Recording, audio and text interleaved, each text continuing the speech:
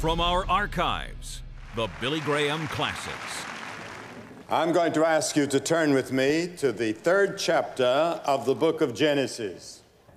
And at the end of that chapter, it says this, "And the Lord God said, Behold, the man is become as one of us, to know good and evil. And now lest he put forth his hand and take also the tree of life and eat, and live forever. Therefore the Lord God sent him forth from the Garden of Eden to till the ground from which he had taken. So he drove out the man, and he placed at the east of the Garden of Eden a cherubim and a flaming sword, which turned every one to keep the way of the tree of life." In other words, God was keeping man away from the tree of life, because if man had eaten the tree of life, he would have lived forever in his sins without any hope of redemption. Suppose, for example, that a man like Hitler came along and ate of the tree of life and lived forever, and we would have Hitler for thousands of years and many more Hitlers, and they would control the earth. And so God sent death along as a judgment, but also a blessing, because every generation comes and dies and a new generation is born. And all the Hitlers of the world die eventually. And the Bible says in Ecclesiastes 3:2, there's a time to be born and a time to die. It's appointed unto man once to die, but after that the judgment. But often I find as a clergyman that people do not wish to talk about death. Why? In America, 17-year-olds, by the time they're 17, have seen an average of 15,000 murders on television. And there's a rash of bestsellers on death right now. And some think of death as a period of life. Sir Winston Churchill once said, "The older you get, the more sleep you need. Finally, you sleep all the time. In life, there are many avenues," he said, "but all lead to that all-embracing death." And I want to ask you tonight, are you prepared to die? Have you made any preparation at all for your death? Oh, yes, maybe financially you have. But what about your spirit, your soul that's going to live forever? Have you made a study of it? Oh, it occupies a lot of your thinking. I know that. But the loss and the severance of things you love do not like to leave behind family and friends. And for others, it's not only a time of life, but it's a question mark. Death ushers in so much uncertainty, and we ask ourselves, why? You see a young man cut down in the prime of life, and you ask why. Or you see a boy or a girl, and you ask why. Why does all this have to happen? Part of it is the terror and the fear of the unknown. People never like to be unprepared. They're anxious about the future. And I want to quote one passage from Amos, the 4th chapter, that says, "Prepare to meet thy God." Are you prepared? If you're not prepared and have a doubt about it, pick up the telephone and call the number on your screen. There'll be counselors there that will talk to you about how you can prepare to meet death and judgment. Now, we want to soften the reality of death. We don't want to talk about it. Some of us don't want to think about it. So we have a lot of cosmetics and facelifts and the frantic search for the mythical fountain of youth that goes on. But I don't want to turn tonight to the psychologist or the sociologist or the medical students, but to the Bible. What does the Bible say about death? First, the Bible says that death is an enemy of man and God. Paul calls it an enemy. He says, 1 Corinthians 15, the last enemy that shall be destroyed is death. Now, it's an enemy to God because God never meant for man to die. When He created us, He meant for us to live forever. But we broke His law.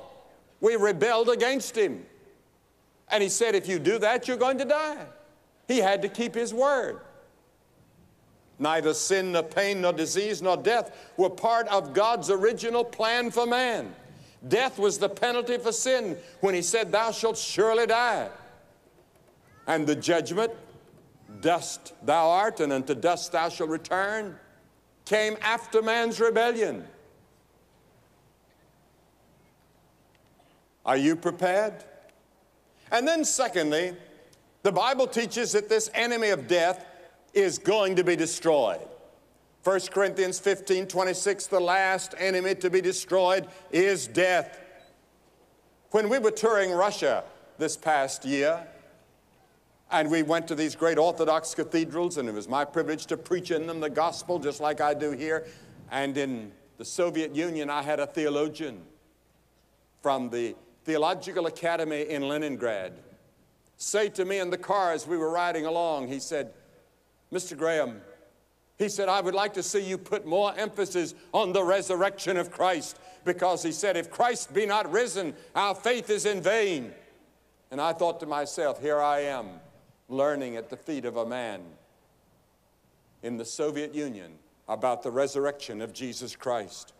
Now, some people question the resurrection in this scientific age, but Arnold of Rugby said, "I know of no fact in history of mankind which is attested by fuller and better evidence of every sort." Sir Edward Clarke, the English High Court judge, said some time ago, "The evidence of the resurrection I accept unreservedly as fact." Over and over again in the High Court, I've secured a verdict on evidence not nearly so compelling. Many of our scientists believe in the resurrection of Jesus Christ. Now, thirdly, the Bible teaches that this enemy of death has already been defeated. Already defeated. Paul says, "O death, where is thy sting? O grave, where is thy victory?" By death and resurrection of Christ, he said, "I am he that liveth and was dead, and behold, I am alive forevermore, and have the keys of hell and death." Think of it, he has the keys of hell and the keys of death. Now, what is this defeat of death? Paul likens it to a poisonous insect whose sting has been withdrawn. He says the sting of death is sin. Now I want you to think about death for a person who does not know Christ, for an unbeliever. Disc jockeys are reviving that old pop song of David Clayton Thomas, which goes, "And when I die, I pray there ain't no hell." But the Bible teaches there will be a judgment. And you cannot read the Bible and miss the references to hell. And I don't see how a clergyman can preach without talking about it, because it's so much in the Scriptures, and the one that taught so much about it is Jesus, more than any other person in the Bible. To be in hell is to be out of the presence of God. What is hell? I'm not going to give you my imagination.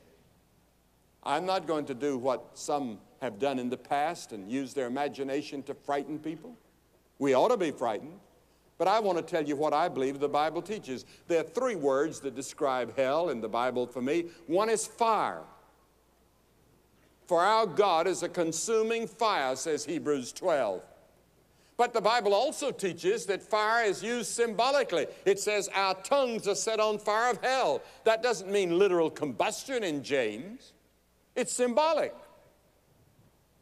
And Jesus used this symbol over and over. I believe that the fire is a thirst for Almighty God that can never be quenched. You'll go out into eternity thirsting for God, and you can never find Him. And you can never find the fulfillment that you missed in this life. And then secondly, the word darkness. The Bible says God is light. And Matthew 8:12 says, "But the children of the kingdom shall be cast out into outer darkness." Hell is called outer darkness. It's separation from God in darkness. That's the reason those that go to hell will not see anybody else. It'll be too dark. You're not going to go down there and set up a nightclub and have a big time and have beautiful golf courses and all the rest of it, as some people think. No. It's separation from God, from darkness, from light. And then the third phrase that Jesus uses is the second death. God is life. It is separated from life. And death and hell were cast into the lake of fire. This is the second death, Revelation 20:14 says. You die the first time naturally. Your body dies. Now your soul, your spirit is still alive, but it's dead. It's dead toward God, just like it is tonight. There are thousands of people here in this audience in South Florida tonight whose spirit is dead toward God. Your body is alive. You go to church. You're religious, as most people are around the world. You go to India and you'll find more religion than any country in the world. But deep in your heart, you don't really know Christ. You haven't made your peace with God. Now, God doesn't take any delight in hell. He didn't create hell for you. He made hell for the devil and his angels. But if you persist in going the devil's way, that's where you're going. Now, when Jesus Christ died on the cross, that was a judgment. God judged Christ in your place. And Jesus, being who he was, had the capacity to endure hell for you. And when Christ said, my God, why hast thou forsaken me?" in that terrible moment, in a way that we cannot possibly fathom or understand, the Lord Jesus Christ and his Father were separated. And Jesus took the pangs of hell, and he suffered in that moment everything that man will ever be called upon to suffer. He did it for you because he loves you. And now God says you must repent of your sins and receive him into your heart. And if you don't do it, and you persist in listening to the voice of the devil who says you have plenty of time, or who tells you that it's not true, or whatever he's whispering to you, yes, you have to make a choice. You have to make a choice between some things that are wrong in your life, and you have to make a choice with Christ. Which will it be? What is your choice? If you want to make a choice tonight for Christ, or if you want to talk about it, pick up the telephone and call the person that's on the other end on that number that's on your screen. Write it down. Now, you may dial several times and keep on dialing. They'll be there all evening. The death of Christ was a judgment. And the scripture says that God's desire is that all men should be saved. All women should be saved. That's God's desire. He wants it so much that he gave his son to die on the cross for you. And the words used in those scriptures are desire and wish, not will and purpose. It's not God's will or purpose that you die. It's his desire that you be saved. And you have a choice.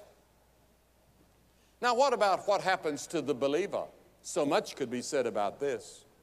I could talk all evening about heaven and about the joys and the thrill and the excitement it's going to be in heaven for all of us who know Christ. In Christ, the judgment is past. The storm is over. The hell is past.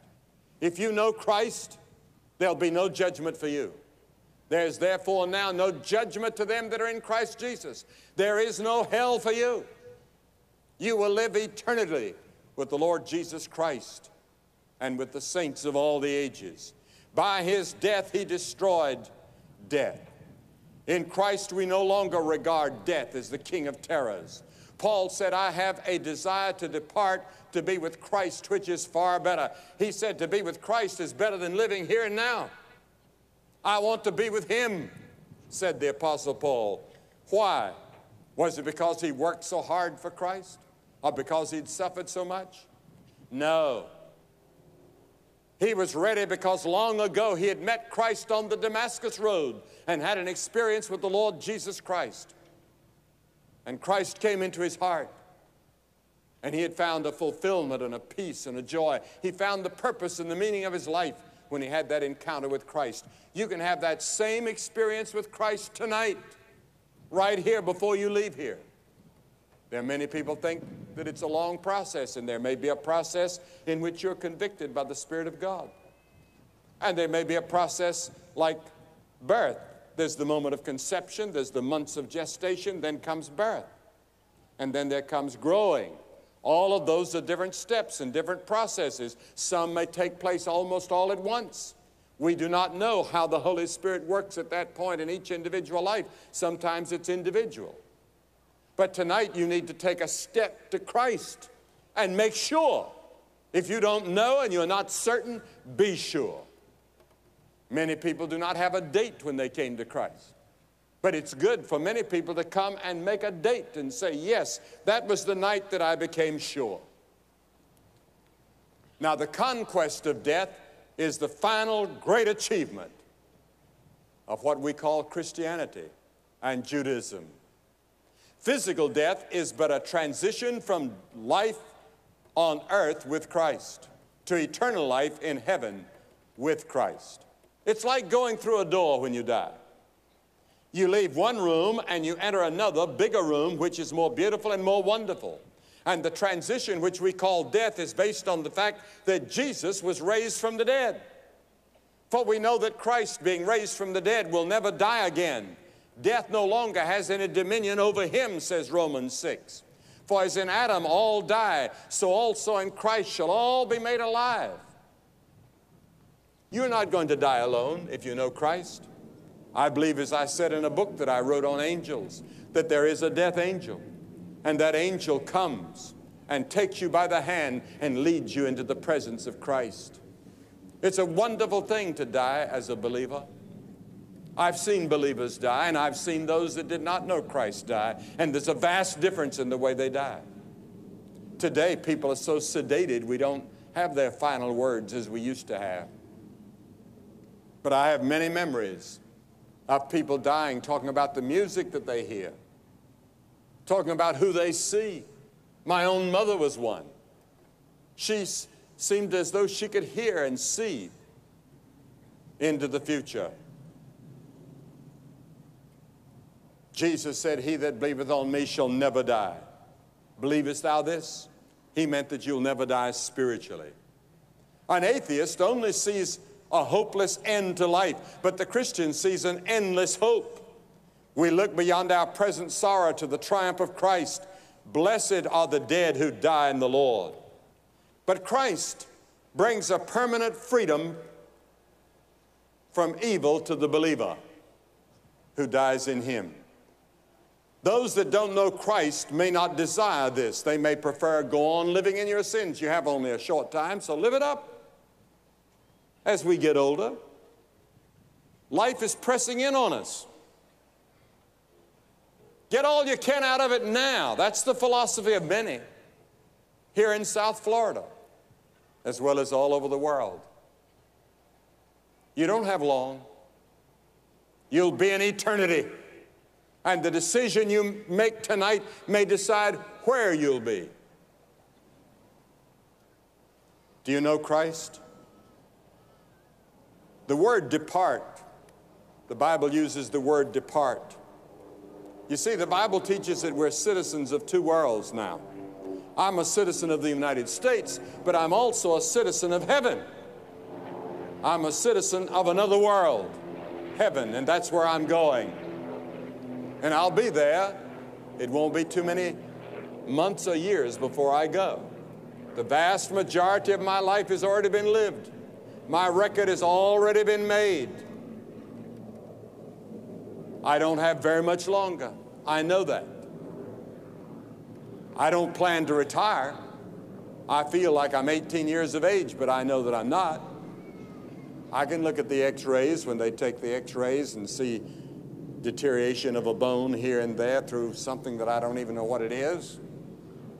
I can't feel it, but I know at some point I'll feel it. It'll start having its effect on the body. We all die. I'm not going to escape it. I don't want to escape it. I want to go. Because to be with Christ is far better than to be even in Florida.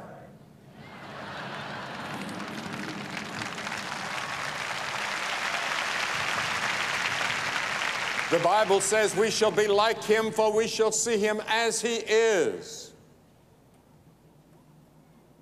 Napoleon once said, I die before my time, and my body will be given back to the earth to become the food of worms. Such is the fate soon of the great Napoleon. What a contrast to the words of Job. He said, I know my Redeemer liveth, and though after my skin worms destroy this body, yet in my flesh shall I see God. I'm looking forward to seeing Him face to face.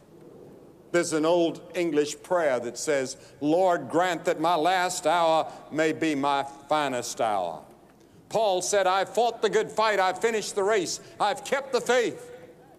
An Anglican bishop of the last century said, I hope when I come to die, I shall not have to say, I wish I had loved Christ more.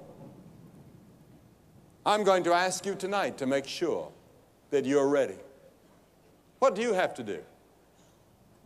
Father, mother, senior citizen, boy or girl, we never know in this world in which we live when anyone is going to go. You get out on these highways and streets and you never know. Are you ready? What do I have to do to be ready? First, the Bible teaches you must repent of your sins. And you say, well, what is repentance? Repentance is changing your mind toward God and toward yourself, seeing yourself a sinner and seeing the holiness and the righteousness of God, looking at the cross of Christ and seeing that He died for you. But it also means a change of living. You're going to change your habits from this moment on. You're going to ask God to help you. You may not be able to. You may not have the strength to. But if you'll ask God to help you, He'll help you. And then the second thing you must do is to believe. That word believe means more than just believing with your mind. It means committing yourself, your total self to Christ as Savior and Lord. And then the third thing, you must be willing to follow Him and serve Him. Are you willing to do that? You say, Billy, I decided that years ago. Did you really? Is there a doubt about it? Many older people have been religious, and younger people too, because I was young when I accepted Christ, 16 or 17 years of age, and vice president of the Young People's Society in my church. But I knew that I really didn't know Christ. I already knew that. And when they asked people to come and make it certain, I went, and I'm so glad that I did that night. You can make sure tonight. I'm going to ask you to come and stand in front of this platform, as we've seen hundreds every night do. I'm asking you to come publicly. He said, if you're not willing to acknowledge me publicly before men, I'll not acknowledge you before my Father which is in heaven. There's something about coming publicly that helps settle it. And I'm going to ask you to come. If you're with friends or relatives, they'll wait. And after you've all come, I'm going to say a word to you and have a prayer with you, give you some literature to help you in your Christian life. You get up and come. We're going to wait on you. Hundreds of you. If you come from this stand back here, it'll take about a minute, maybe a minute and a half. This stand and this one over here, close to 2 minutes. Get up and come right now. And after you've come, we'll stand here a few minutes, then have a prayer, and then you go back and join your friends. Very simple, but very important, because your whole eternal future may hang on what happens tonight. And you that are watching by television, pick up the telephone and call that number and make your commitment to Christ, as people are already beginning to come here in this stadium in Fort Lauderdale, Florida. Just get up and come now, hundreds of you. We're going to wait on you.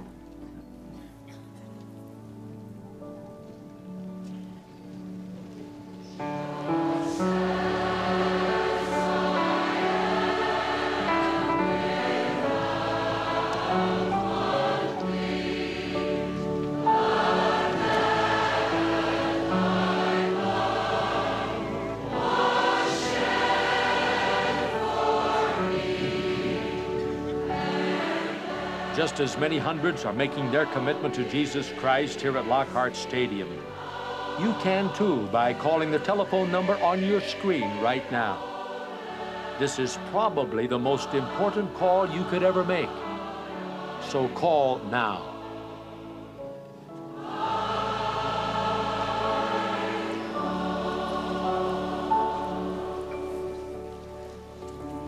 To you that are watching by television, you can see that here in Fort Lauderdale, Florida, Many hundreds of people are coming to make their commitment to Christ, to make sure that they know Him as their Lord and Savior. You can make sure where you are.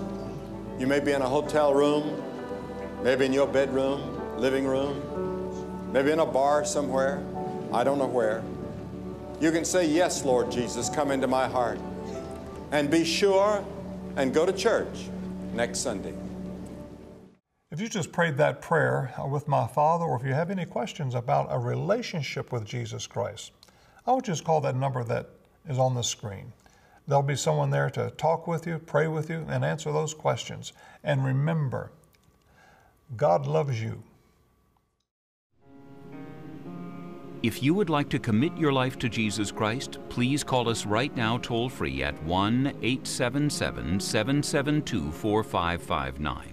That's 1-877-772-4559.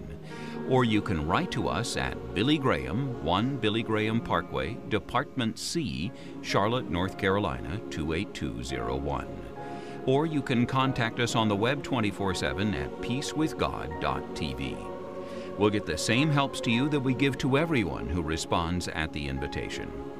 On behalf of Franklin Graham and the Billy Graham Evangelistic Association, thank you for watching, and thank you for your prayers. There's only one way, only one hope. Hear the sound of a brand new day. Witness the story that never And give your life to Christ and see what happens. Come with me to the Billy Graham Library.